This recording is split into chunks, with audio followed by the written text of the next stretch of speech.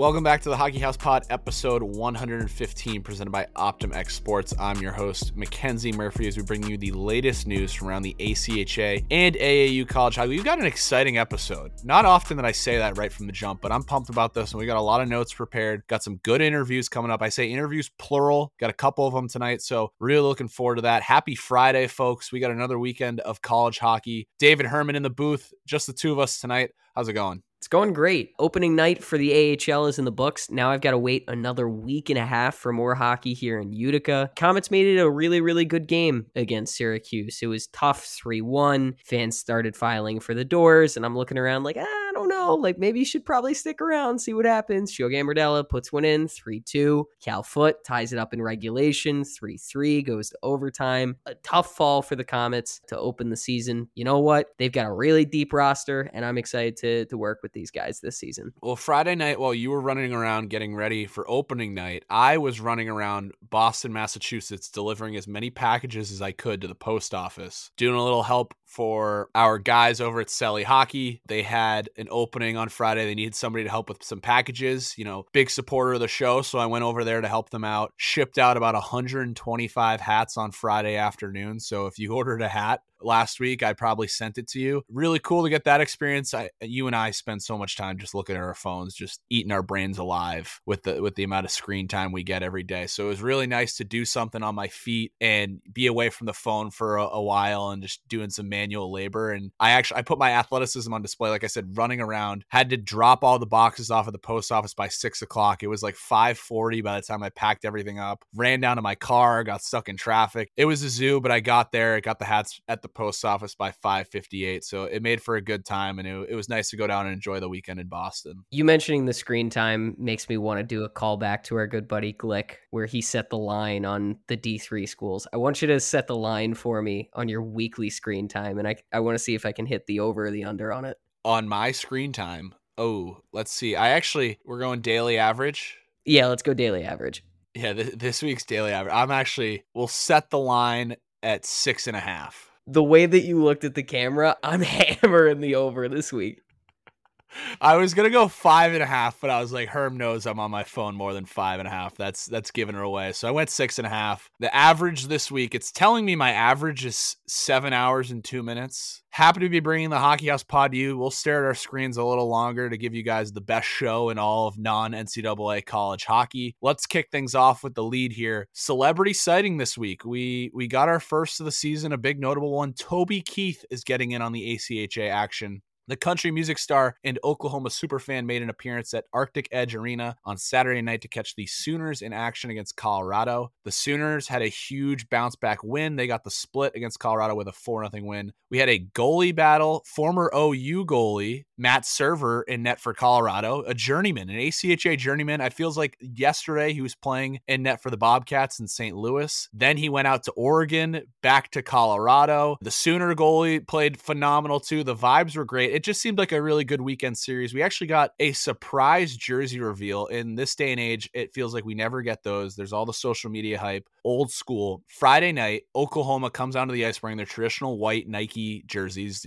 looking the part. They go back to the locker room and they've got gray knit socks and gray third jerseys hanging. They do a little Mighty Ducks switcheroo and they come out wearing different jerseys. The magic wore off though, because Colorado got the win on Friday night. They returned on Saturday after their first loss of the season. Toby Keith in attendance, and they got the job done with the win. Keith and Oklahoma Athletic Director Joe Castiglione both joined Ben Dacu for interviews between the second and third periods. I was actually watching this stream live. I had no idea this was coming, just tuning into the game. All of a sudden, Toby Keith is on my screen. What a wonderful sight. His best friend's daughter is engaged to a player on the team. That is why he was at the game. It's pretty rare for him to make public appearances these days. If you follow country music, Toby Keith has actually been battling stomach cancer since 2021, so he doesn't get around that much anymore, but it was cool to see him take the time to do some interviews, talk some OU hockey. He also made an appearance at Jason Aldean's concert in Oklahoma City on Friday, so he was making the rounds. But Herm, when you get it, we expect to see country superstars at Nashville Predators games, not Oklahoma hockey games. Is the bigger white whale Steve Carell or Toby Keith now? That's the real question. Yeah, I mean, if you saw that analysis and that in between interview, it might take him a couple more games to go to learn some names. But yeah, Toby Keith is up there. Big fan of the ACHA, so want to give him a shout out. Just really cool to see celebrities taking the time to make their day. Right, there's the guys on the OU hockey doing the TV and the live stream. Like it was awesome to see them excited for it. It was awesome to see the players and some really cool photos from that as well. But let's get to more of the action. We had, I'll wear this one on Saturday night. Alabama Huntsville's on the rise. Got to give these boys a shout out. We got to start there. The Chargers defeated Alabama AAU D1 in overtime in front of a packed crowd on Friday night. Huntsville is D2, College Hockey South. Bama's D1, College Hockey South. So we got a little bit of an exhibition game here. The Chargers, they did lose in overtime on Saturday. That was the clip that we got sent to us. We posted the clip just to find out that there had been an upset the night before that we missed out on, unfortunately. But went back, saw the clips. They had a packed house on Friday night. We'll hear more in our interview when we get to it, but Huntsville I think they have a guy who dropped down from the NCAA team when the team, kind of like a Robert Morris, Roman Kramer situation. The team left, he stuck around, and he's been tearing it up for him. So wanted to give the boys from Huntsville a shout out. They seem like they're on the rise. They've grown a ton recently. They lost 17-1 to the same Bama team last season. They've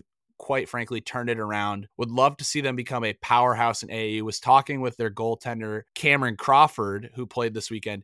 He actually played 4 years of varsity lacrosse at Alabama Huntsville. Was doing a fifth year and was like, you know what? I want to strap on the pads again, get me back in the crease. So love getting the opportunity to learn more about the teams in AAU and ACHA, because we do cover a lot of teams and it's nice to get a little more personal with some teams and learn their stories too. But Herm, I know we were talking that Alabama comment section of that video was a gong show. Yeah, that got pretty ruthless. Like the accusations of glazing and all of that. Tough scene, honestly, considering the 450 teams we're covering. You know what? Can't win them all. Just another Saturday night in the Hockey House HQ. But in other games this week, Saginaw Valley State, they got a split with Purdue Northwest, a split. They played Purdue Northwest D1 on Friday night, lost a close 3-1 game. They battled back on Saturday in front of the home crowd, and they beat Purdue Northwest D2 by a score of 6-4. Death Valley was rocking again this weekend. Love seeing that crowd. Vermont beat UMass in ACHA M2 action. This is a Vermont team that upset Keene State last year in regionals. Sneaky good team that probably doesn't get a lot of attention, and a UMass team that I'm not quite sure has gotten off to the start that they wanted this year. They had a close game with Providence on opening night. This Vermont team is one we want to keep an eye on. Wild weekend at Duquesne. I don't know if you saw this clip, Herm. We got tagged in it, but Duquesne beats Mercyhurst in overtime in M1 action, and then in M3 action, we had a buzzer beater. You see the live barn clip. Everybody's huddled around the net. They're trying to figure out if it went in before the buzzer. The ref signals goal. Everybody goes back to the bench. It's chaos, and they won the game 5-4 against Akron. So huge win in there. And then even better, I guess the sound system didn't work on Friday night. One of the scratches for Duquesne's M1 team actually ended up singing the anthem. It was awesome. He probably got the boys so fired up. He deserves an assist, player of the game for the overtime victory. Collins is out tonight. He's traveling back from Scotland from fall break. Wish he was on the pod for this one because we had our first parka sighting of the season. Herm, you spend a lot of time around the Syracuse guys and get to talk with Collins, and you know how big of a deal it is for those guys to wear the parka around campus. It's always a running joke on like who's going to be the first guy to break out the parka, because it's such sty points to wear that thing to class, but like you can't be caught wearing it when it's like above 55. Like it's a warm coat. It's got to be cold for you to be wearing that. And then sure enough, Drexel's Instagram story, they're getting off the bus at NYU.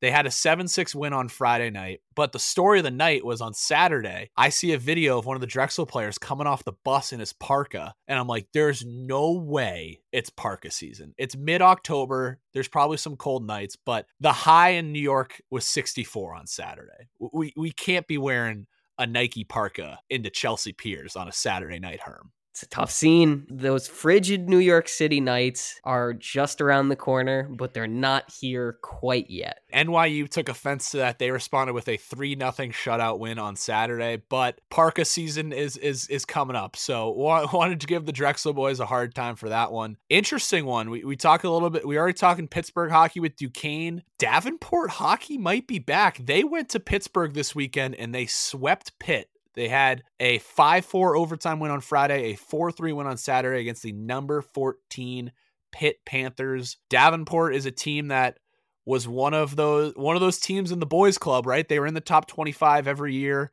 all of a sudden, they're out of it. They're getting blown out by teams they shouldn't be. Phil Sweeney hops back behind the bench after taking a couple of years to help recruit and do some things behind the scenes. It looks like Davenport is back. They are 6-1 on the season. They had a loss to Aquinas. They bounced back and beat Aquinas. They spanked Toledo. They went on the road and they beat Pitt. And now they have a home and home coming up against Purdue Northwest, number 18 team in the country. Herm, did you get any chance? Did Davenport and Ohio play at all when you were at school? It was a decent little rivalry. I'd have to go and take a look back at the history. I think Davenport might have squeaked one out at one point against Ohio. But yeah, like one of those teams that you kind of just, when you think ACHA, Davenport's in the mix, and one of those good teams that comes out of Michigan. I think that'd be good to have them in the mix. And certainly they're having a bounce back year and they're off to a good start. A team that did not get off to a good start is our girls at Minot State. They had a tough start to the year. Going into game of the week, they had not won a game yet. They had lost some games to Midland and lost a couple exhibition games. Liberty comes in. Liberty gets the win on the game of the week. I think I picked the Beavers, so I lost again this week. They bounce back and they get their first win of the season in overtime on Saturday against a Flames team that is not, those wins don't come easy. So a win and getting the split, I think they can hang their hats on that. Hopefully they build some momentum up on that. But speaking of Flames and the Liberty Flames, we've had some flaming hot starts that I think are worth noting. Northern Michigan, ACHA M2 is now 8-0 on the season. Montana State is 8-0 after jumping out. They swept in-state rival Montana this week. We'll talk a little bit about that later on because we got some cool things coming out of Montana State. Minot State M1, they are 9-0. They beat Missouri State 5-3 on Saturday, and then they wiped the floor with Waldorf to close out the weekend. FAU is 6-0. They swept Embry-Riddle. Some greasy games in Daytona. Just, those games where it's chippy, there's scrums after the whistle, the glass is popping out every other shift, and FAU comes in and takes a couple. They are undefeated. They will face off against Tampa D1 next weekend. The Owls have already played Tampa. They played Tampa's D2 team earlier in the year. They won 5-3 and 7-2. So it'll be interesting to see how they face off against Tampa's D1 team. And then another team worth mentioning that's also 6-0 is Mizzou. And the Tigers haven't played in 2 weeks, and they're not going to play again for another week. But worth mentioning, they're off to a 6-0 start. Their goal differential in those 6 games is plus 38. Nick Spolek leads the way. 5 goals and 23 assists. He's averaging 3.83 points per game. Freshman Andrew Knapp, he has 12 goals and 10 assists. Imagine being a freshman and only playing in 6 games, and you have 22 points. That is amazing. He's welcome to the ACHA. This guy is playing ACHA on rookie mode right now. Both goalies are 3-0. Tanner Richardson has only allowed 1 goal. He's got 2 shutouts on the season. Dobbs also, love that guy. He came on the show a couple weeks ago. So they're off to a good start. They will have a test though when they go to Purdue in 2 weeks. So wanted to give those boys a shout out. Speaking of Embry-Riddle, touched on them for a bit. Want to give a shout out to their D3 team. They got their first dub of the season, a 5-1 win over USF. They had a tough start to the season. And then some other AAU news, Mass Maritime swept Bishop's University. The boys from Bishop came down, they crossed the border, brought their passports, and Mass Maritime sent them packing. So some more AAU action. What do we got here? A couple more highlights to mention. ASU just showed San Diego State who's boss. They beat San Diego State 11-0 on Friday, and then the Aztecs actually battled back for a 3-2 overtime loss. A win is a win, right? Like you lose 11-0 on Friday and then bounce back with a 3-2 overtime loss. I think they'll take that one. Herm, 2 heavyweights on the East Coast going toe-to-toe, Stony Brook and Niagara. This one actually came as a surprise to me because you saw Stony Brook lose to Oswego on opening night, and you think that's like, Oswego's played some games underneath their belt. Is this the Stony Brook team from last semester, or is this the Stony Brook team we expect? They showed signs of the Stony Brook team that we expect year in, year out. They got the split against Niagara. Curious your thoughts on this season, because we had this as a game of the week, and I was like, I don't know, is this a game of the week? Like, I feel like Niagara might just take this one, but ultimately it was a split. Yeah, I think this Stony Brook team is top 10 bound. I would not be surprised. Chris Garofalo has something really, really good going on Long Island. They had some bumps in the road last year. I would not be surprised to see this team be a legitimate contender at Nationals. It's not to put down anything that the Purple Eagles are doing, because they're having a hell of a season. Tom Moradian is a hell of a coach and great friend of the program. Just 2 quality Eshel teams really slugging it out. That's what we love to see. Yeah, I think the Eshel is going going to be very competitive this year. And I think last year was kind of a down year for the Eshel. You saw that with Pitt and Niagara, the two new teams on the block going toe-to-toe in the finals. Syracuse is off to a great start this year too.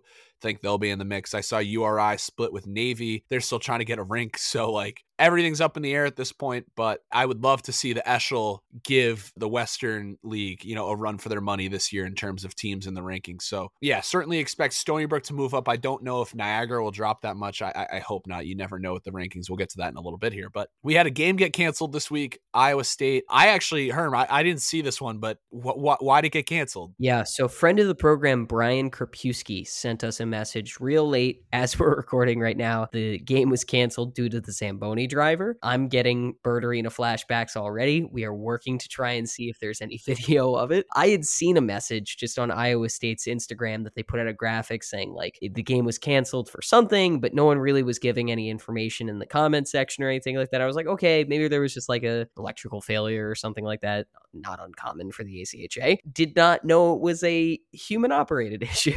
I mean, that's like a major thing too. Like Zamboni driving is not easy. One bad dig of the ice and like the rink could be out of commission for days. So I got to watch the one game that they did play on Saturday night. Got to watch. I loved the goal horn they had in Iowa State. That's like out of Quebec junior hockey with the horn in the stands, the handheld horn, had it right on cue. It was enough to pull the Illinois goalie. And I don't know, like I know Illinois has been on some tough times and the CSCHL isn't what it used to be. And you're playing a conference rival who didn't have a team last year. And you lose 6-1. Like, how bad are things at Illinois? But hopefully they're heading in the right direction. And I think you actually called this, Herm, because Illinois is going to join the MCH. I think you talk, if we can just get more teams who were used to be in the CSCHL in this Midwest League, we might bring back what we used to have. We'll see what happens. The sequel might be better. Love seeing these college hockey teams get together. Love the broadcast too. It was a great job. We're happy to have Iowa State back. We are also very happy for our first guest of the show this week. Jordan DeLuciano from the AAU Overtime podcast is going to join us. Lots of exciting things going on in AAU. We talked about him last week, but we're bringing on Jordan, who can kind of just walk us through and help us understand things a little bit better. So we'll turn it over to him now.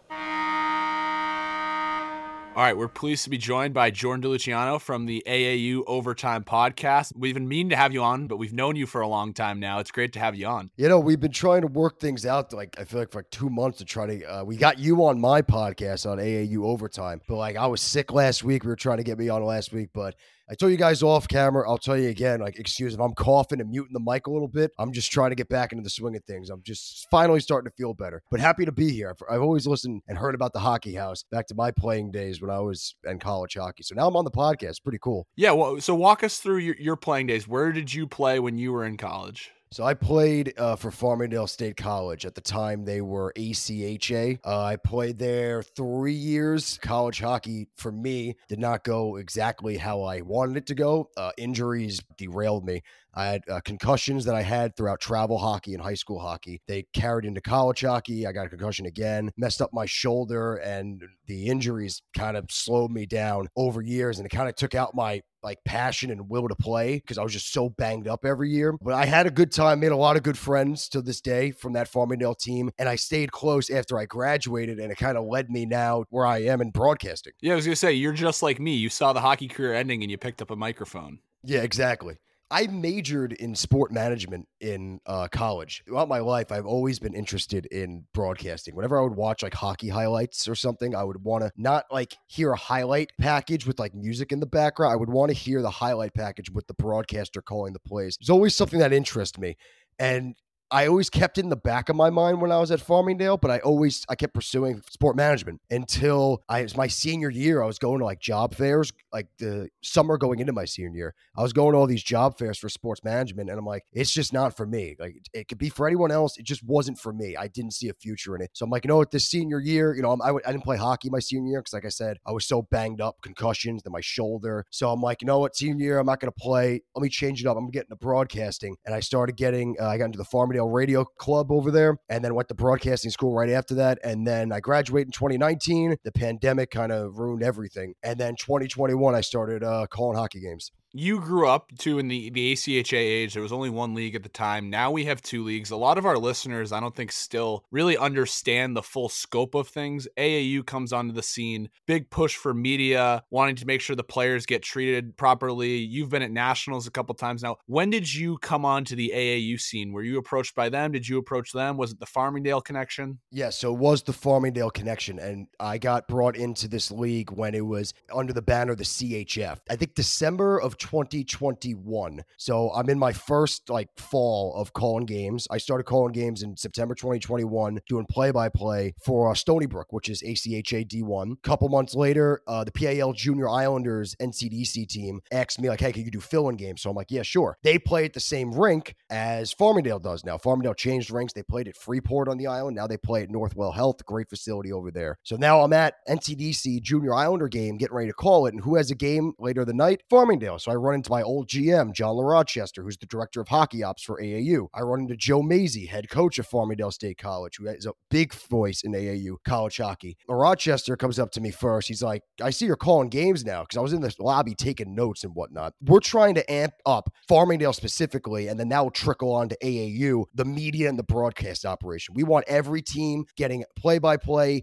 not really televised games, but streamed games, should I say, YouTube, anywhere else. Black Dog's a big part of AAU. So Rochester says, we want a guy calling our games. You want to call our games? And I'm like, 100%, let's do it. So that's how I got linked up back to call their games. After that conversation, Joe Mazie comes up to me. I mean, I've listened, because I used to do a podcast with my friends about New York sports, and he used to listen to my knowledge at the time. It's like, I listen sometimes to your old podcast you used to do with your friends. And he's like, I know you did some radio shows on campus when you're in school. Would you want to do a podcast for the whole league? And at the time it was just CHF. So it was the CHF Overtime podcast that got developed that December day in 2021. January 2022, still under CHF. That's when I did my first CHF Overtime podcast. But now under the new AAU banner, it's the CHF executives. Scott Solomon came under as the executive director, I think around this time exactly last year, and he kind of revamped the whole league, kind of got into the thick of things. Now we're under the AAU banner, nationwide recognition.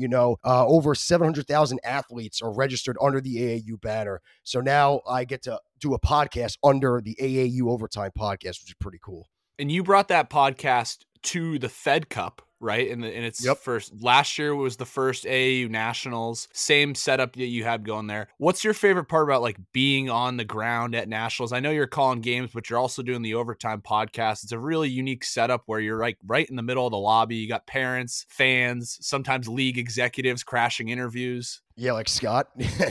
I mean, what's that like? Do you enjoy hanging out in the lobby? Do you like calling the games more? What's your favorite part about Nationals? I like doing it both. Play-by-play commentary and doing the podcast is very enjoyable for me, But first year for technically Nationals, first year I was there was the CHF Federation Cup 2022, the winter of 2022, so March. And then the next year, which was winter of 2023, which we just went through, was the first year under AAU National Championships. It's really cool, walking around and doing the podcast in front of everyone, live, or interviewing a kid or a coach, player in front of everyone, and just getting immediately, right as we finish, feedback and talking to the parents, the family members, the friends, right after the interview or the podcast ends, or just walking around the whole area. Let's say I'm setting up for the podcast, I'm setting up equipment, getting all the technical stuff down. Family, friends, players, former coaches or whatnot coming up and talking to me about the pod, the league. I watched my son or my friend on an interview back in November. It was awesome. And I'm like, that's great. I'm like, I don't remember because I've done so many interviews, but it's awesome to have all that great feedback. Play-by-play booth, you're just up there by yourself. When I'm on the ground at Nationals, which will be again at Westchester, Pennsylvania this year, it's great doing the podcast in front of everyone and doing interviews in front of everyone and just getting to talk to the community that's been following the podcast since day one. And they talk to me about interviews I did months and months ago, and they're remembering it verbatim. I'm like, that's awesome. Some people call me by name as if I've known them for so long. Yet I'm like, I don't even know you, but nice to meet you. Awesome. It's only going to get bigger and better this year. And that's kind of why we wanted to have you on, because on your podcast last week, you had Scott Solomon on and talked about all the new additions, same venue as previous years, but Now we have AAU Division 1. We have the women's division as well. A lot of really exciting things happening. I think the thing that I'm most excited about is the opportunity for the Division 1 teams to play the national championship game in front of the D2 teams and the D3 teams that overlap from tournaments. What are some things from the new format that you're excited about? It's a lot going on. If we thought we were busy the last 2 years, this year is going to be like on steroids. It's a lot going on. So there's 48 teams over the course of a week, and we got 4 national champions. So last year at the first ever AAU national championships, it was D2 and D3. This year we got 1, we got 2, we got 3, and we got the women's national championship. It's going to be awesome. The men's D1 start first, and then everyone like day by day follows and shows up to the tournament. So like you said, that's going to be awesome. Sunday night, men's Division 1 and the women's national championship will be crowned in front of everyone. The women's crowd, the D1 crowd, the D2 crowd, the D3 crowd. Because in past years, we would start at the end of the week and then finish in the middle of the week. So the national championship would be on a Wednesday and there'd be some stragglers left over. It'd be a crowd, but nothing like it's going to be this year, that Sunday night when you get D1 and the women's there. For D2 and D3, their finals, their national championship. Again, you're going to have 2 divisions worth of crowd there to watch those 2 champions crowned. The atmosphere is going to be just great to be a part of when we get there in March. And one really cool thing, we've talked about it a long time on this podcast because there's so many hours that go into the season to make sure that teams can get to nationals and have a very good experience. And unfortunately, last year we had, a team in South Carolina that because of some unforeseen circumstances, they didn't lose a game and they got sent home after pool play. New rule this year, Scott says we're playing until we get a winner. There's going to be no more ties. As a broadcaster, how excited are you that you don't have to be looking at the game notes trying to figure out what the tiebreakers are? You just know that the team's got to score at the end of the game to win. I know, yeah, we don't have to deal with that. Like whenever I'm doing like a podcast in the beginning of the day talking about scenarios, my life becomes a lot easier now, because it's no ties, no shootout. Pool play all the way to the finals is continuous overtime. So as a broadcaster, it gets me excited, because every time I'm calling a game and I look at the scoreboard and it's dying late in the game and we're tied, I'm like, oh, we're getting overtime. Awesome. And now I don't have to worry about a potential tie ruining a great game or going to a shootout could derail a great game. So now we'll have definitive pool winners. No one's undefeated going home anymore. And again, like you said, it makes our lives easier. We don't have to worry about too much tie-breaking scenarios now because there will be a definitive winner after each game. No ties, no shootout, continuous overtime. And then a new addition is at the D2 level, there's going to be 5 pools. You'll get a winner in each pool and then 3 wildcard teams. So you could potentially see some of those teams that lose in overtime and they still get to stick around because they've played some good hockey. It takes a little bit of stress off those D2 teams because sometimes, let's say a team loses game 1, they win game 2. They don't have to go into that third game thinking, all right, we got to win, and then now they got to play scoreboard hockey. We got to win, and we got to hope this team loses by this amount of goals, that team loses about that. Since the wild card being thrown in, it'll be, I believe it was 3 wild card spots. So you have the pool play winners and then 3 wild card spots. A team that's 1-1 can go into their third game and be like, you know what? I was looking at the standings. We can win 5-0, 5-4, 10-9. Doesn't matter. We win, we get that wild card spot. We're alive now. So now teams don't have to go in that final day thinking, all right, we need a lot to go our way now. Teams in D2 can go into that final game of pool play thinking, doesn't matter what the score is, doesn't matter what the team on our left does. If we win, we're moving on to the quarterfinals. And it's a great feeling. We're certainly excited for this year's iteration of the AAU National Championships, once again in Iceland. But the party won't stop there. We're going to have the AAU All-Star Challenge, which is going to take place down in Florida. The conferences going head-to-head. We talked about it on the podcast last week. You and I get a lot of slack for our picks sometimes, and we're going to finally see these conferences go head-to-head. There's a lot of talk about College Hockey South. We got the Empire. Who's the best conference in AAU? We're going to find out this spring when the teams pick their all-star teams and head down to Florida to compete against each other. Friday, April 12th is the first game in Fort Lauderdale, Florida. It will be in FAU's rink, I believe. And all 6 conferences within AAU college hockey are going to be represented with their best players. So Scott said on the podcast 2 weeks ago, in the Overtime Pod, I'll take what he said verbatim. You're going to have 4 first lines and a bunch of power play play lines all over the teams. Then we'll really get brand supremacy there. It's one thing for like an elite team in the upstate New York League to beat like a D3 team, in the South. Okay, now we're having the best players, the studs from each conference, New England Independent Conference, the Atlantic, College Hockey South, Empire, upstate New York, all of them, best players all in one spot for a weekend. And Verbero's going to chime in with their custom jerseys. If we've seen, the jerseys are a big hit on social media. So Verbero will be kicking it up with the 6 custom jerseys for the 6 conferences. It's going to be a good one. Again, brand supremacy on the line. Who's got the best players, and they're all going to come to head at Fort Lauderdale. Like I said, Friday, April 12th. So you got Nationals in March. Next month, more hockey. They're going to have the best players, and they're going to have the best jerseys, and that's what we're looking forward to. Great combination. Can't go wrong. I'm going to try to count myself one of them. I'll try to see if I can get an Empire one, because I played in the Empire at Farmingdale. We'll see what they look like. They might have to get you, if you're going to be broadcasting the games, they might have to get you the split jersey with all 6 conferences sewed together. Right? I know every spot on the front of the jersey should be, or I could have just like one big AAU logo, and down the sleeves, the logos of the conferences on them. Yeah, maybe I could just be like the middleman. AAU and the logo, and then like the teams. You got 6. So you go 3 on the right sleeve, 3 on the left sleeve. And I'm representing everyone. I'm nice like that. I'll represent everyone, so no one yells at me. We'll get a taste of that interconference play this weekend. One of our games to watch this week is Farmingdale, Georgia. Georgia's making the trip back up to the Northeast. They came last year. I think they went 1-1-1 on the trip. They'll come up and play Farmingdale and Quinnipiac. Any insights going into this weekend? Seeing the Bulldogs come to town? That's going to be, I believe, don't quote me on this, but I believe it's either the first matchup of Farmingdale and Georgia, if not like ever. If not, it's the first time in a long time these two teams have ever met. Last year they tried to work something out to get Georgia up here to Long Island. Didn't work out. Georgia's got back-to-back this Friday and Saturday. I'll be on the call for both of them, so I'll plug that. Friday night at 9 and then Saturday at 7 on YouTube. LI Sports Network is the YouTube channel where you could find. I'll be on the call Farmingdale Friday and Saturday night up against Georgia. It should be a great crowd because Georgia travels well. Georgia, I remember last year, big team. Big group of guys over there. I don't know what they feed them down there. That's always been the common joke. They are a big group over there. And for Farmingdale, very skilled. And this is one of the deepest Farmingdale teams I've seen in a while. Farmingdale's got to worry about, they got to start closing out games. Had a close one against Fairfield that they won over the weekend.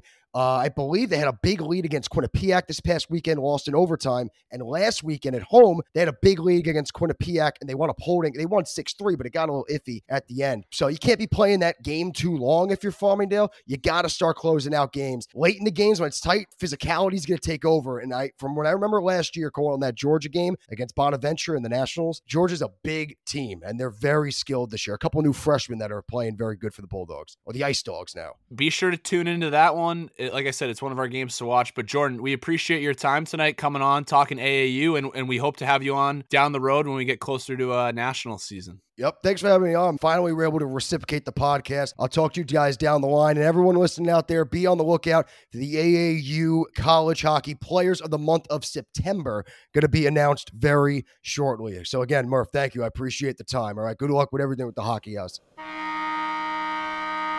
Once again, thank you to Jordan for joining the show. I'm an ACHA guy. Herm's an ACHA guy. We just have that experience. It's nice to bring him on. We hope to have him on throughout the year to kind of give us those AAU insights. We obviously follow both leagues equally. Good to get that perspective from behind the scenes. We're really looking forward to the AAU National Championships once again at Iceland. So thank you again, Jordan. Make sure you tune in to his broadcast tonight and this weekend, Farmingdale versus Georgia. It's going to be a good one. But now it is time for the Hammering Hot Seat. Follow up on the people, places, and teams that we threw on the hot seat last week. Little Sisters of the Poor, they did not face Arizona State, but Arizona State did play Merrimack College. They swept the Warriors, so wanted to follow up on that. Cincinnati, they got close, but they didn't get it done. They lost to Michigan 6-5. No TikToks this week, though. That was a good start. I was actually following up with my dad because he listened to the show last week and he was like, how bad are we talking? Like, can I see the TikTok? And I showed it to him and he was horrified. Horrified of the boys doing TikTok dances during practice. So they're heading in the right direction. We're big fans of the Bearcats. We're pulling for them to turn things around, but they were in the loss column again last weekend. So we'll keep an eye on them. And then we had no reports of the power going out at Clearwater Ice Center this weekend. So weekend split for Tampa. We had a little AAU D1 versus ACHA M2. Michigan State went down. They got the win on Friday night, and then Tampa got the split on Saturday. This week, on the hot seat, in seat number 1, ACHA M1 non-computer rankings. They're going on the hot seat. It feels like Groundhog Day. Every summer, every offseason, we get on here and we talk about how exciting it's going to be when the rankings come out, because we'll have just something to talk about and something to debate. Sure enough, the first rankings of the year come out, and everybody throws a fit because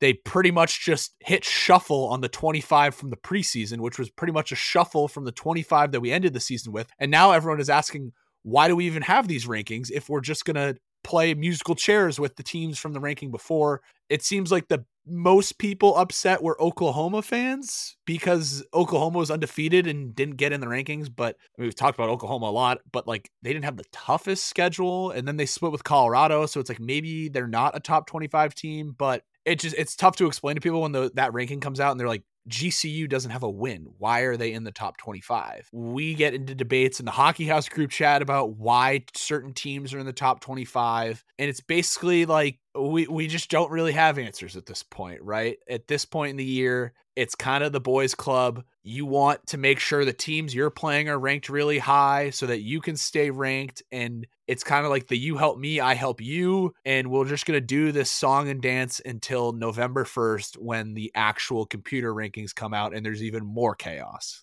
Is it time to just pivot into the essay we received from Michael Signoli? I don't want to read the essay we got from Michael. I think we can kind of hammer the spark notes of this one. Michael used to be the photographer at Missouri State. He's now moved to Oklahoma City. He helps out with the Sooners now. Sooners, one of those teams that felt like they got robbed from the rankings this week. And I honestly think like Michael's point is like, in all seriousness, why do we have this ranking? Like, why not just not put out a ranking until November 1st when the computer rankings kick in? What is the point of having the same top 25 teams in the coaches poll, which I keep calling it the coaches poll because I think that's what it used to be called. And then I went on the website and it's not even called that. It doesn't have a name. It just says the computer rankings start on November 1st. So here's the really interesting thing. I got an inside look at what actually calculates these coaches poll votes. I spoke with a prominent coach and he gave me a little bit of insight as to where his thinking was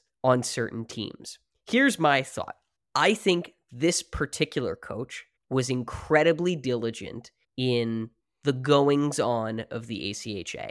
I do not know if everyone else adheres to the same standard of checking all 75 teams and being like, is this the move? Is this not the move? I think some coaches might be copy pasting. That's what I'm worried about. I would like to debate your point, and I talked about this in the group chat. I do think there are people who kind of just copy and paste, and that's a shame if they have the power and they're doing that. My argument that I was making in the group chat is teams are voting for the teams on their schedule, right? There's more an incentive, right? If I am playing a team down the road, I would like to see them ranked because that's going to boost my computer ranking and it's going to help me out in the long run. If I beat up on this bad GCU team and they're a top 25 team, it helps me in the long run. So that point was actually brought up about the whole boys club mentality. This coach swears that at least at his program, it's not happening. And that around the ACHA, it is not happening in the capacity that we think it is. And it's not malicious actors. It's just apathy in terms of doing due diligence. And that's why we're throwing it on the hot seat.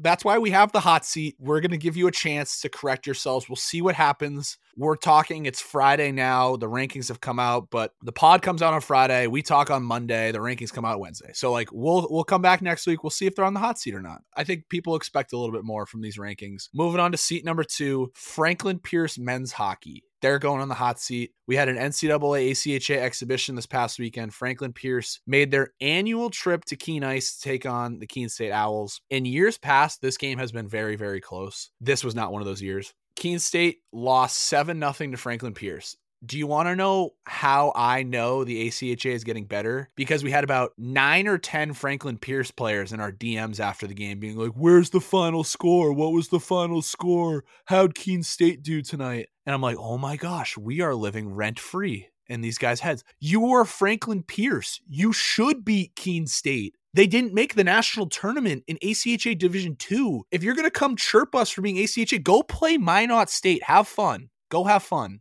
Go play Adrian. I was just smirking ear to ear. I was like, oh my gosh, imagine being an NCAA program and beating Keene State in an exhibition and immediately going to your phone and DMing Hockey House Pod to be like, what's the score of the Keene State game? Throwing Franklin Pierce on the hot seat. If you have a -5 plus minus, I know that because you're an NCAA team and your stats are on the website. If you have a -5 plus minus, you should not be DMing the Hockey House about the score of the Franklin Pierce Keene State game. I'm just going to throw that out there. Okay. On the hot seat, Franklin Pierce, go sit next to the ACHA M1 rankings. And then I got a fun one for seat number 3, traditional colored jerseys. If you follow the NHL, you know there's a big thing like we can't have the cancer jerseys, we can't have pride jerseys, the military jerseys, but we got them in the ACHA, we got them in AAU college hockey. So traditional colored jerseys are on the hot seat this week. Tons of teams rocking pink sweaters during October for breast cancer awareness. Love seeing this. New Mexico was in pink. Sacred Heart was in pink. Both Niagara women's teams wearing pink. Bama in pink. Utah State in pink, Indiana Tech. These are just the teams wearing pink this weekend. Marist was another one. I want to make sure we mention them. And I think all of these teams won.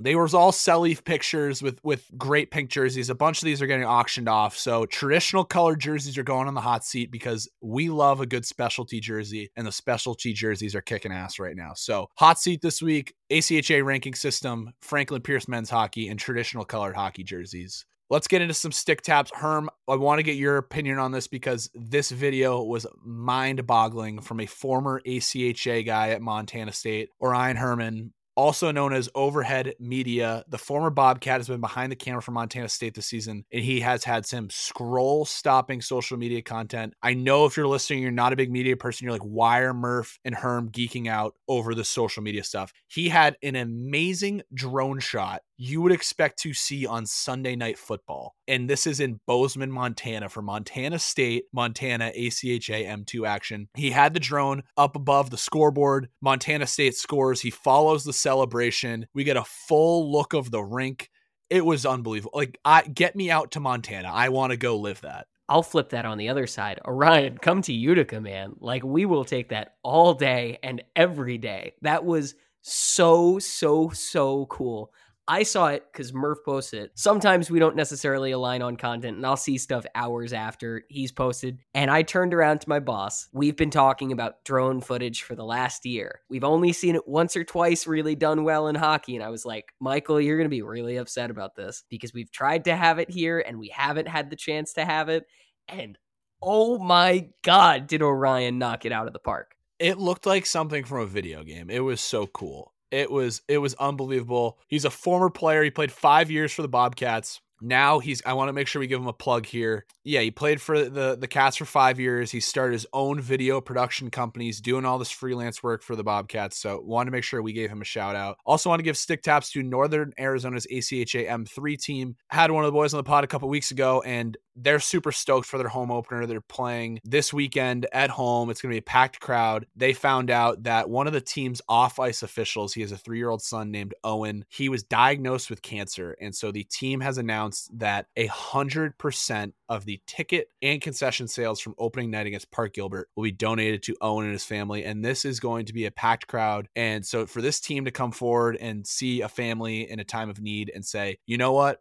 It's bigger than hockey. They haven't played in a while. It's going to be their home opener, and they're doing it for Owen. So unbelievable. We're going to monitor that situation and see how much they're able to fundraise. Head to the link in their bio, NAU Jacks D3. Unbelievable story, though. We're wishing Owen and his family nothing but the best, but I'm sure that's going to bring a smile to that little boy's eyes, seeing that this team is, taking the money from their home opener, one of the biggest games of the season, and it's going to go towards his family. So I want to make sure we gave them the proper stick taps. And just like that, it's interview time. We got Nick Reiniger from Alabama AAU is coming on. We had the Iron Cup a couple weekends ago. He's going to walk us through that, explain what it's like. Alabama, they got 3 hockey teams on campus. They got ACHA M1, AAU D1, AAU D3. What is that like? Nick's going to tell us all about it. And as always, this one's brought to you by OptimX Sports. OptimX Sports provides teams the opportunity to build and manage their own website. And the best part is these guys know club hockey. They get where you're coming from. They understand what it takes, the long bus rides, the fundraising, the jersey sales. They understand it, and they want to make sure you have the best experience. So be sure to check them out using the link in our bio.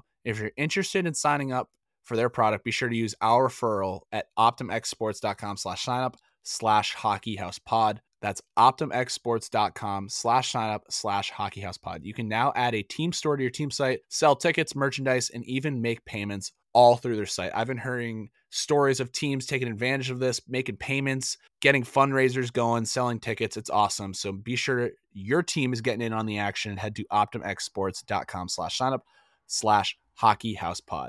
Without further ado, here's Nick from Alabama AAU. We're pleased to be joined by a member of the AAU Division I team at the University of Alabama, junior defenseman from Crofton, Maryland, number 11, Nick Reiniger. Nick, welcome to the pod.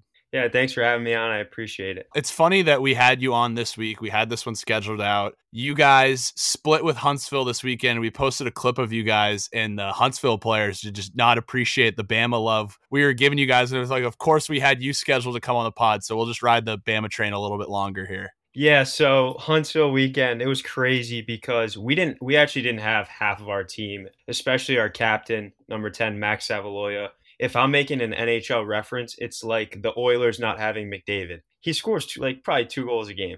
So it didn't help us, but we lost to them in OT Friday night. They actually had a sick crowd there. I was very impressed. Then we ended up beating them in OT Saturday night. It was a good battle. They have a couple kids that can play. Believe they have, if not one, a couple NCAA guys who used to play at Huntsville before they shut down the team there. Yeah, I know for a fact number 15 definitely played NCAA D1 hockey. You could just tell on his build and his skating ability. He was flying around out there. It was not fun going against him, but he had the OT winner Friday night against us. He could play. He's got the blue pants too, so you know he's the NCAA guy. I mean, let's dive into it. I mean, we were fresh off the Iron Cup too. That was 2 weeks ago. Pretty big crowd in Pelham for that one. OT split again, 2 weekends in a row. You guys are going to OT. You're on a streak right now. How cool was that to play Auburn? Because I know you got to play in that game last year on the ACHA side of things. Like, that's got to be a pretty cool environment when you get two SEC schools, rivals like Auburn and Alabama going head to head. Yeah, it's so awesome. The Iron Cup, Alabama versus Auburn, and all the students want to come out. Just honestly, we draw such a big crowd because of the football program too and the rivalries that they have with each other. So yeah, it was awesome. I'm tired of all the OT games that we're going to. It's 4 straight games now. We've gone to overtime. It's awesome.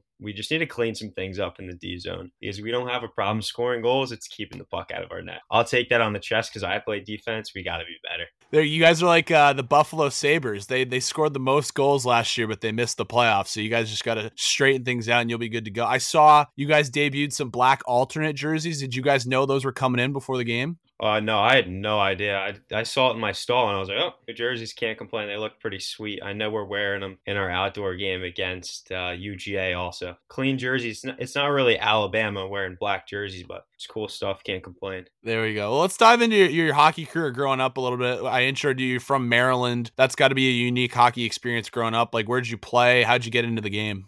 Yeah, so it was just AA club hockey leading up to high school. How'd I get into the game? My older brother was 2 years older than me. He always played, so I kind of just followed in his footsteps. I went to DeMatha Catholic Prep right outside of DC, big football and basketball school. Played high school hockey there with him. We won a lot of championships. It was a great program, a lot of fun. My senior year was COVID year, so that kind of ultimately led me not to playing juniors because it was just so wacky. We didn't play that many games and whatnot. What a crazy time to be going through. And I know personally for me, I wasn't really about the junior hockey route. And had you always dreamed of playing college hockey, or at this point we were like, I just kind of want to go to school? At this point, I just wanted to go to school because COVID was so whack. We were supposed to have a 60-game schedule, and we ended up only playing 8 games. I was literally just looking at schools and didn't have hockey in mind at all. And so you mentioned that your older brother actually went to Alabama. Is that how you started hearing about the program? Yeah, he played his freshman year, and then his sophomore year, they didn't even have a season because of COVID. Then I ended up coming in. While I was a freshman, he was a junior, and we actually played together on the ACHA team. It was awesome. And you guys got to play with each other in high school, too. How cool was that?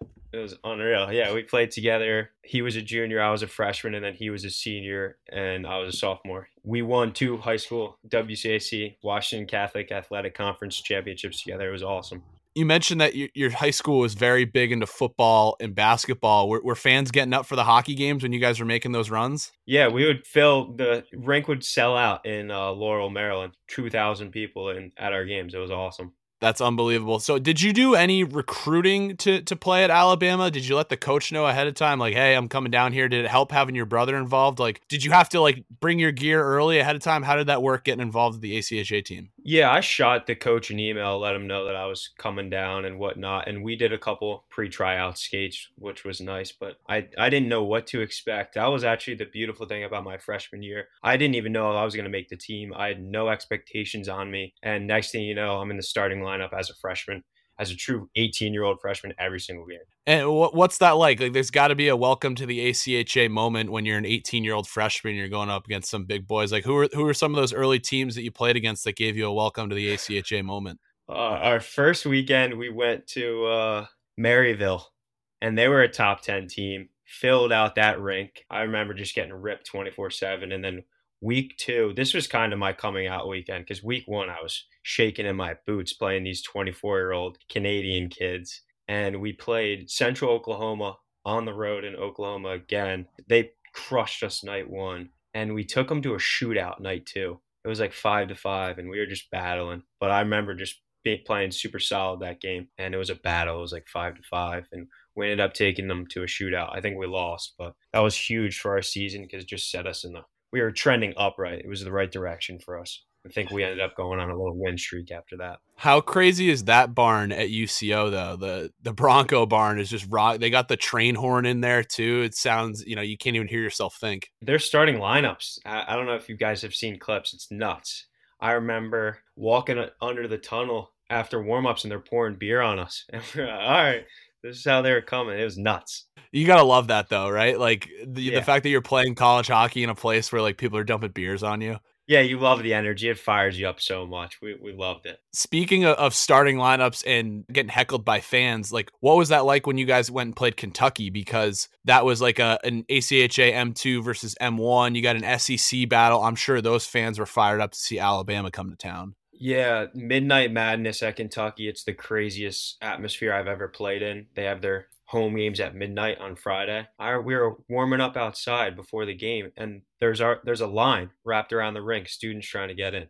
So they sell it out every night, and we're doing starting lineups. I'm the first person they announce, and they go, Nick Reiniger starting on defense, number 12 from Crofton, Maryland, and every single person in the crowd screams out, sucks, in unison. And I was just like, oh, damn, I didn't know that was coming, but it was awesome. You love that energy. That's great. Being a freshman and you're the first kid called, so you have no idea what's coming when they say your name. What are some other takeaways from your freshman year in the ACHA? Because that was kind of a wild year. A lot of teams like Alabama hadn't played the previous year, so the skill level I feel like ranged throughout the years. Like what were some of those the best trips too? Because you've seen it from the AAU side now, but playing in the ACHA, playing at Alabama, there's a lot of travel. Lot of travel. We would have 10-hour bus rides, 14-hour bus rides. We were going everywhere. I played 14 games my freshman year, and then about halfway through the season, we went to Pittsburgh to play RMU, and they have a great program. You know about RMU and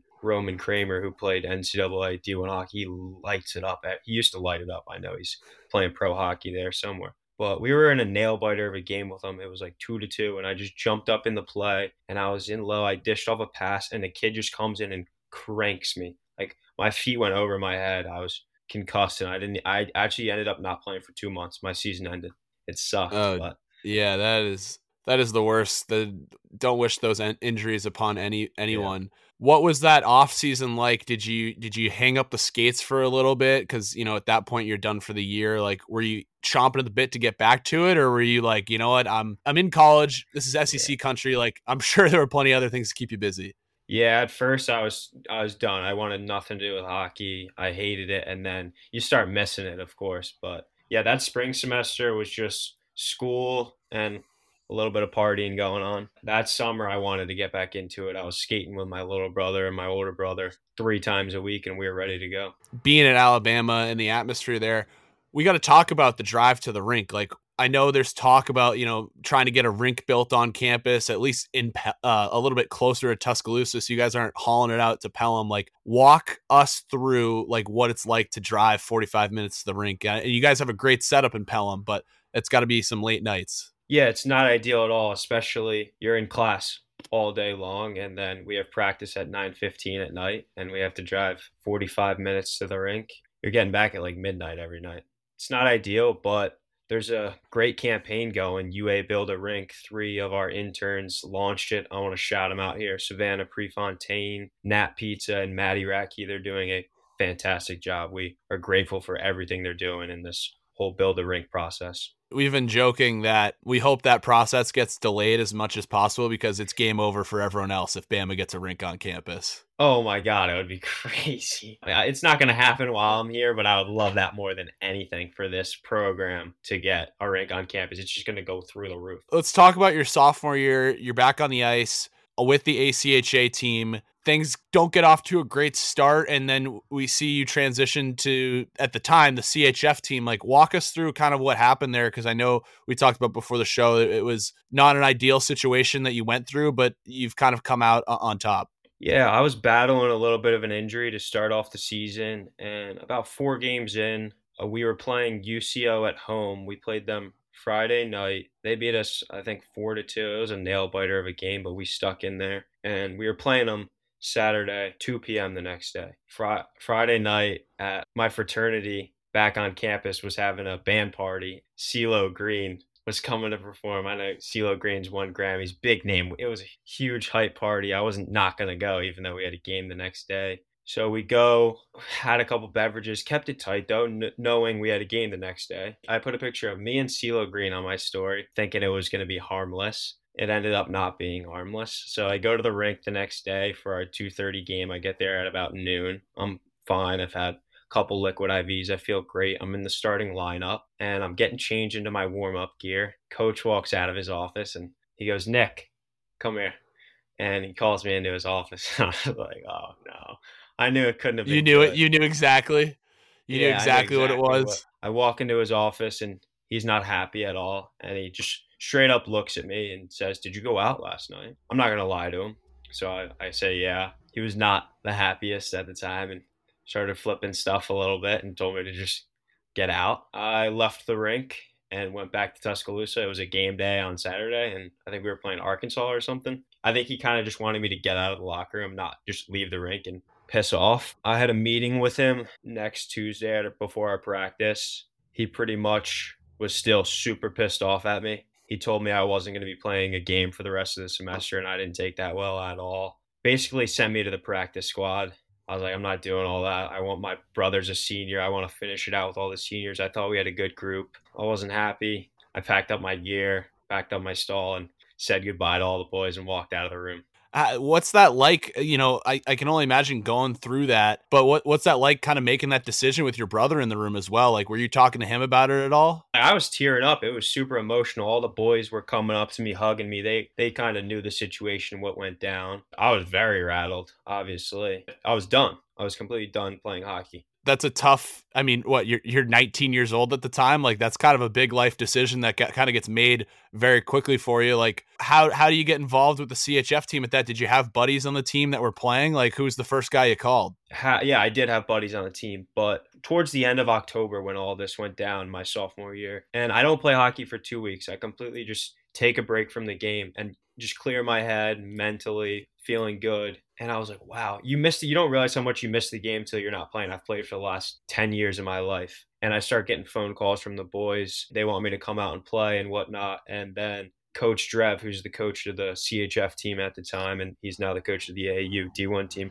calls me and it's just like, we got room for you if you want to come play out. Like, no rush or anything, but we'd love to have you. We know you'd be a nice addition to the team. So I take a little bit more time, and then that Friday night they're playing Auburn at home, the CHF team is, and he calls me and is like, I can make a couple phone calls to the commissioner, get you registered and whatnot, and you can be ready to go to play tonight. So they got me signed up and ready to go in about 4 hours, and I was playing with the CHF team.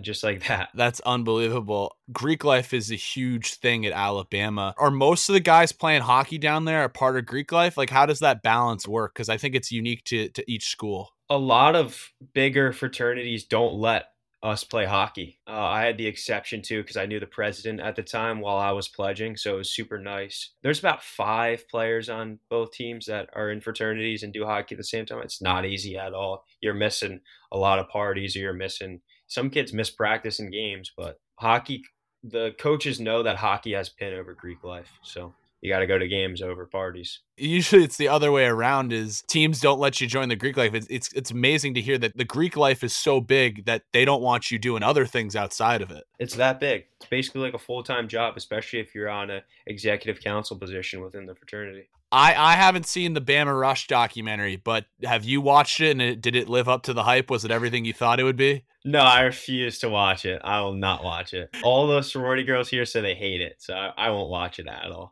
You'll take their word for it? I'll listen to what they're saying. Tell me about the transition. We're just going to call it AAU the rest of the way, right? CHF announced in January that they were going to be AAU. You get to nationals, everything's AAU. It's AAU Division I college hockey now. You're on the team now. I mean, it's college hockey, but it's pretty different, right? You're playing a lot of different teams. You're more so staying in the South. Like, what were some differences early on that you either had to get adjusted to or you picked up on right away? Well, early on, my sophomore year, when I made the transition to the other team, I didn't want to mess up the room and like push kids out of the lineups and have kids scratch. So that was a part of the reason why I didn't want to flow in, but it ended up just working out with some injuries and some kids getting sick and stuff. The biggest transition between ACHA and AAU, it was way less traveling. So AAU was mostly SEC schools. We're playing Georgia, South Carolina, Middle Tennessee, all those schools. And Tampa's the furthest place we travel. And who wouldn't want to go to Tampa? I was sitting on the beach before we played them.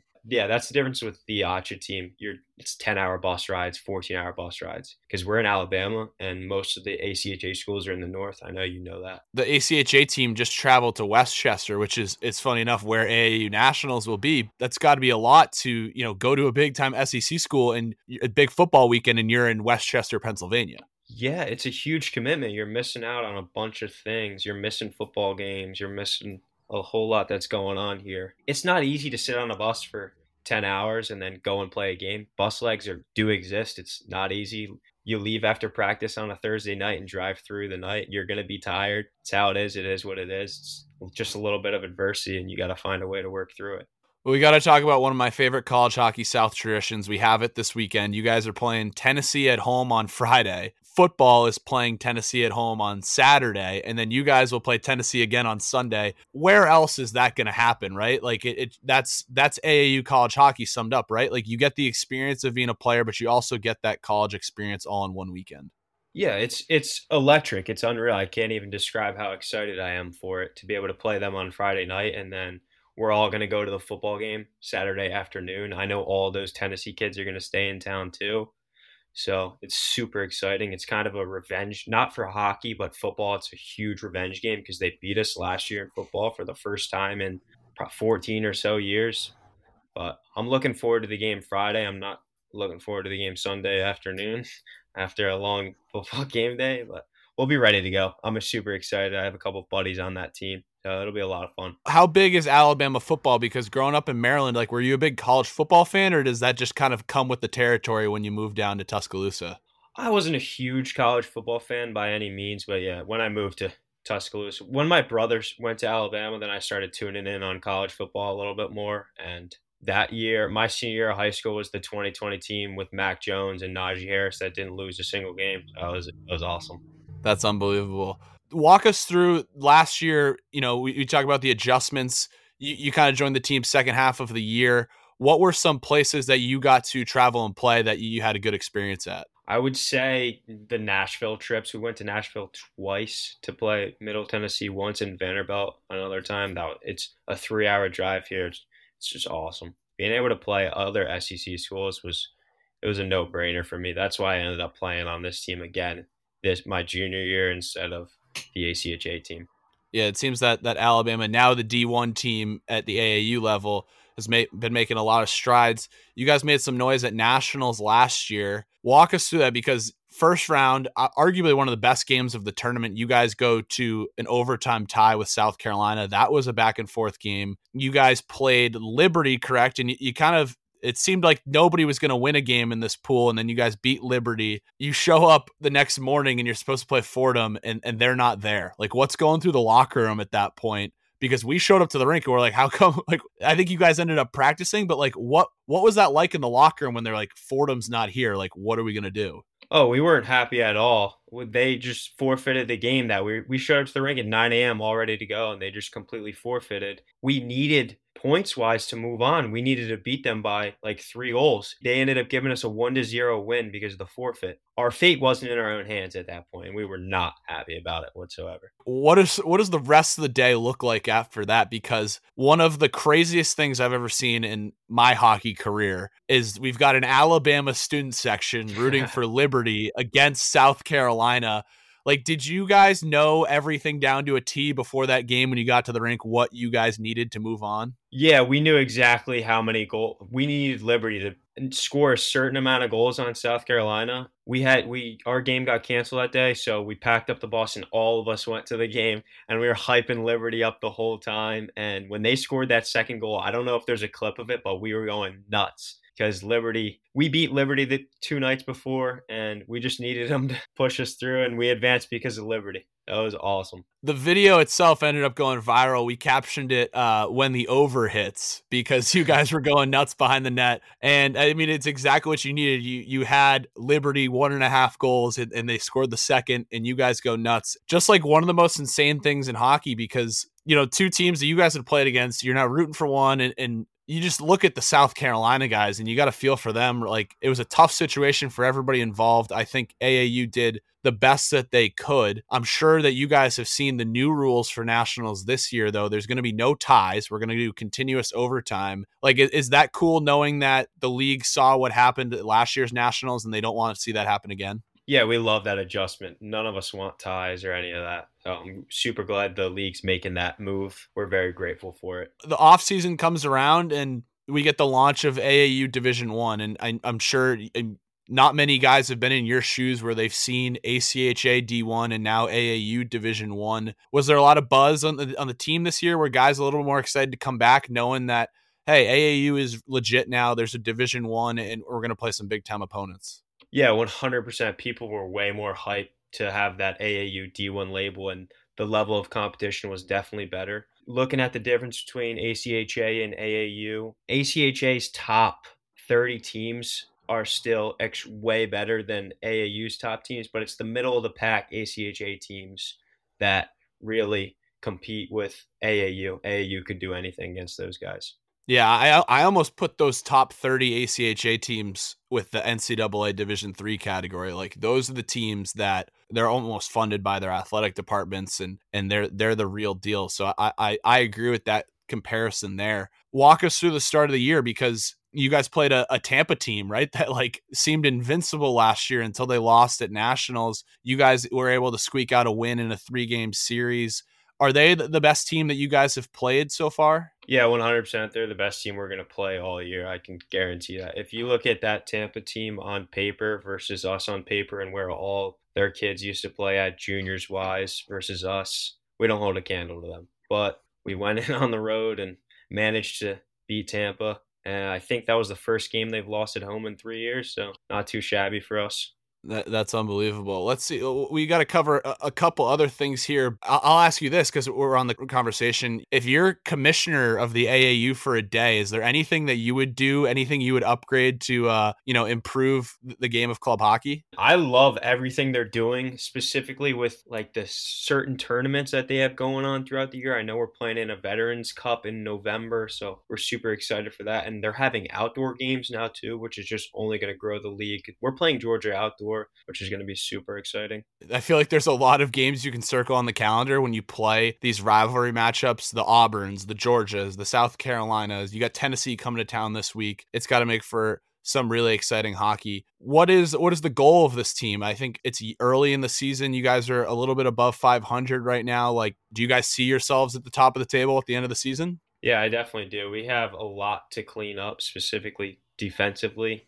We have no problem scoring goals, but we got to clean up a lot in the D zone. Beating a team like Tampa on the road just confidence wise was so huge for us because that tells us we can go in and beat anybody when we have all of our guys humming. Taking a look at the schedule the rest of the way, are there any games that you guys are looking forward to? You mentioned that veterans tournament that you guys are playing in. Tampa's going to do the Battle of the Beach. This is all coming from the success of like the Savannah Classic. You mentioned AAU doing a little bit more of those tournaments. Other than the Veterans Classic, is there anything, you mentioned the outdoor game in Georgia, anything else you guys have circled? We're going to South Carolina second semester during the year and definitely have that one circled on the year. Huge rivalry game. They don't like us. We don't like them. So that'd be an exciting game. I'm sure they haven't forgotten the celebration you guys had at Iceline when at Liberty scored that second goal. So that'll be a fun one to watch. Yeah, and they have a huge fan base. I know that over there. They have like 15,000 followers on Instagram or something, and they have the cleanest jerseys that say Cox on them. Everybody loves South Carolina so much. And everybody hates us. We're Bama. Just how it is.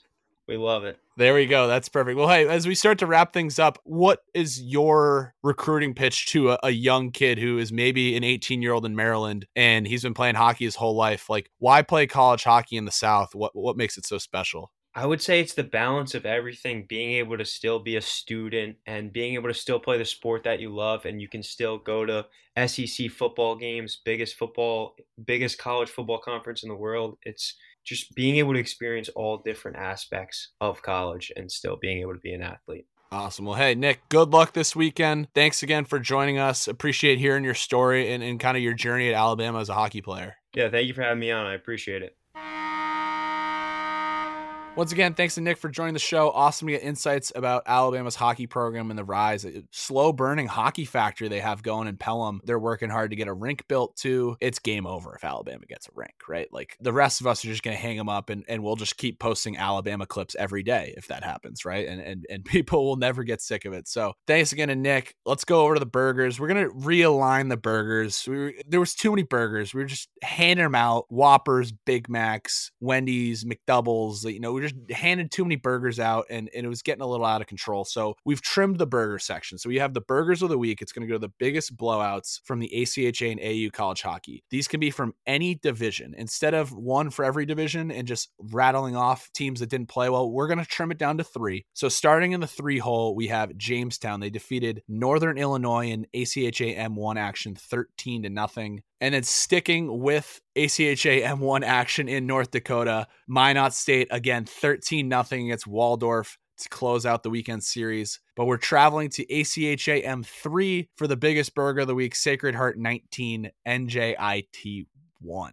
That is a burger if I've ever seen it. Hopefully we don't get any burgers in these games because we got some exciting ACHA versus NCAA action this week. We'll start with the biggest and best game that we're looking forward to. NCAA Ferris State Division I, a team that was in the Frozen Four when I was growing up watching Johnny Gaudreau highlights from Boston College. They are facing off against their in-state rival, number 11 ACHA M1 Grand Valley State University. This is the Anchor Bone rivalry trophy. These two teams do not like each other. Division II NCAA sports. We all know there's no Division II hockey. So Ferris State is Division I in hockey. Grand Valley State is Division I also, right?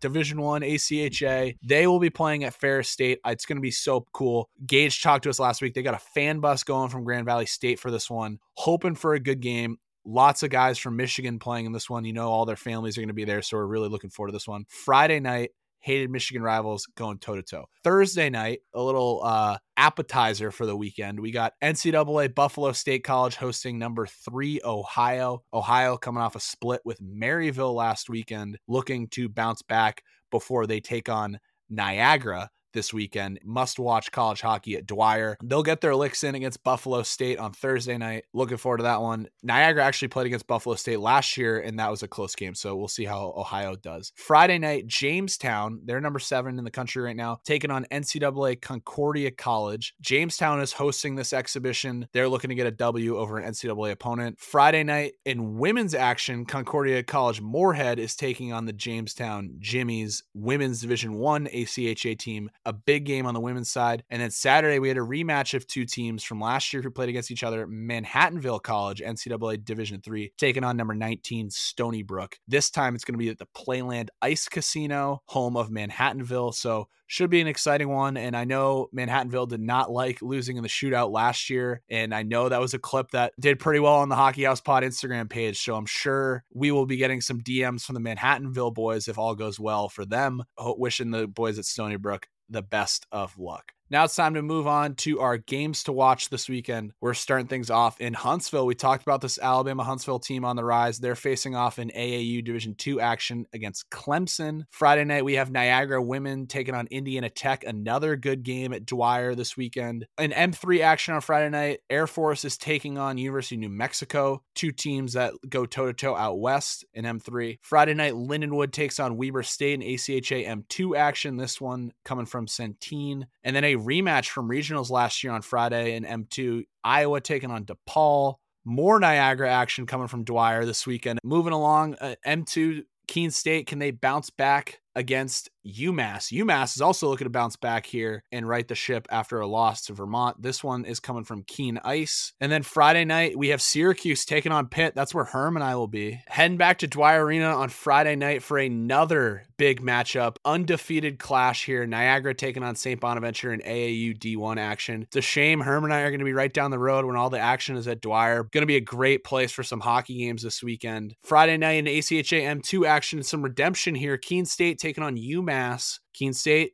they're trying to bounce back after that loss from Franklin Pierce. UMass trying to bounce back after a loss to UVM. This is going to be a good one between two Titans in the Northeast. Friday night, Herm and I, we're going to be there. We're going to be there all weekend long. Alumni weekend at Syracuse. Syracuse taking on number 14 Pitt. ACC Big East matchup. A young Cuse team taking on a Pitt team that has been very successful the last couple of years, who's looking to right the ship after a sweep by Davenport last weekend. Some exciting ESCHL hockey. Friday night, we've already talked about this one a couple times now, but Farmingdale taking on Georgia at Northwell Health Ice Center. We got College Hockey South versus Empire. How are the Dogs going to do on their annual trip up north? Bama taking on Tennessee in an AAU D1 D2 matchup on Friday night. And then we'll wrap things up with the U.S. Naval Academy, the ladies from Navy, hosting Air Force at McMullen Hockey Arena in an Armed Forces matchup. And that brings us to the game of the week. We're heading down to Texas because it doesn't get bigger than that. This is actually funny because when we were at Kentucky, a scratch came up to me and he was trying to get the story. He's like, so wait, you guys are like you guys just going around the country? Like, why'd you come here? And we're like, oh, like we're looking for like the best environments. He's like, dude, I heard at College Station, like they go nuts when Texas comes to town. So we have Texas A&M versus Texas. ACHA M2 action, the Lone Star Showdown. College Station is going to be rocking Friday night. I believe as we speak on Monday night, this game is sold out. I saw Texas is close to selling out. I think they got some student tickets still left over. And we didn't take a breather before recording the second half of the show, so I didn't really have time to do my research on this one. Texas is going to rock those cream jerseys. That's something we got to think about. Those look really good. Do you have your pick, or you waiting to see what card I draw? I'm waiting to see what you draw. I'm thinking, we've seen some highlights this year. Texas ACHA has legitimately seemed like the Wild West so far this year. A&M, they just love playing at home. Whether it's hockey, whether it's football, that place is going to be rocking. They got a lot of weird traditions there at College Station. I also watched the Johnny Manziel documentary recently, so I'm going A&M. That's what I'm leaning into with this one. Not sure how they'll do on the weekend, but Friday night I'm picking A&M.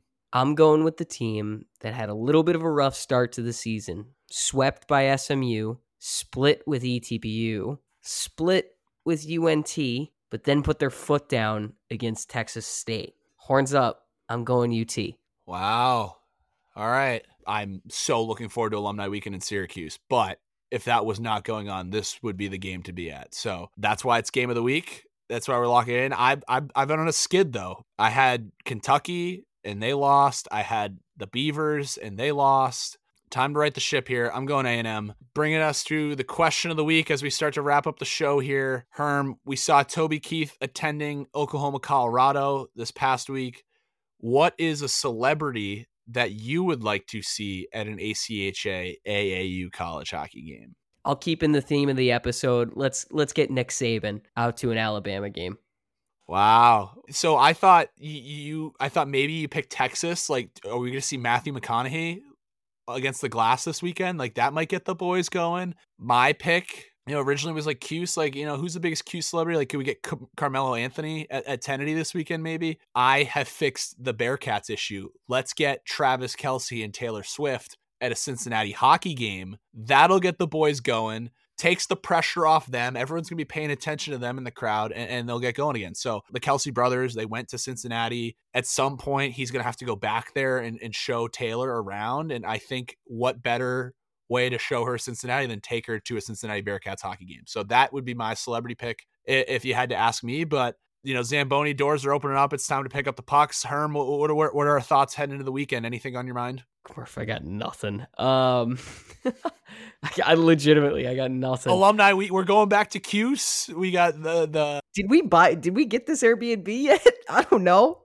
Yeah, we haven't even talked about it. I have a sticky note of like things to talk to Herm about when I call him later, and literally on the sticky note is like, tell Herm about Airbnb. Oh no. I'm just pumped to get back to Syracuse for alumni weekend. It's so great that I was talking with Anthony Solt about it. Solty was kind of reminiscing on the really, really strong core group that you guys had last year and how much he missed you guys. And I got to spend a decent amount of time with you guys, and it's so great to hopefully see as many of you guys back in the same place. I know it's not the same for me as it was for one of the boys who was really, really in the locker room, but it's so nice. I enjoy those moments a lot. Yeah, and since I've been at Syracuse, like, this has always been my favorite weekend. I think my freshman year was like the second or third year that they did like Alumni Hall of Fame weekend, or it was Alumni weekend had always been a thing, but they incorporated the Syracuse Hockey Hall of Fame banquet into it as well. And so a lot of alums came back for that. And then ever since then, it's like kind of gotten bigger and bigger every year. Sophomore year was on Zoom.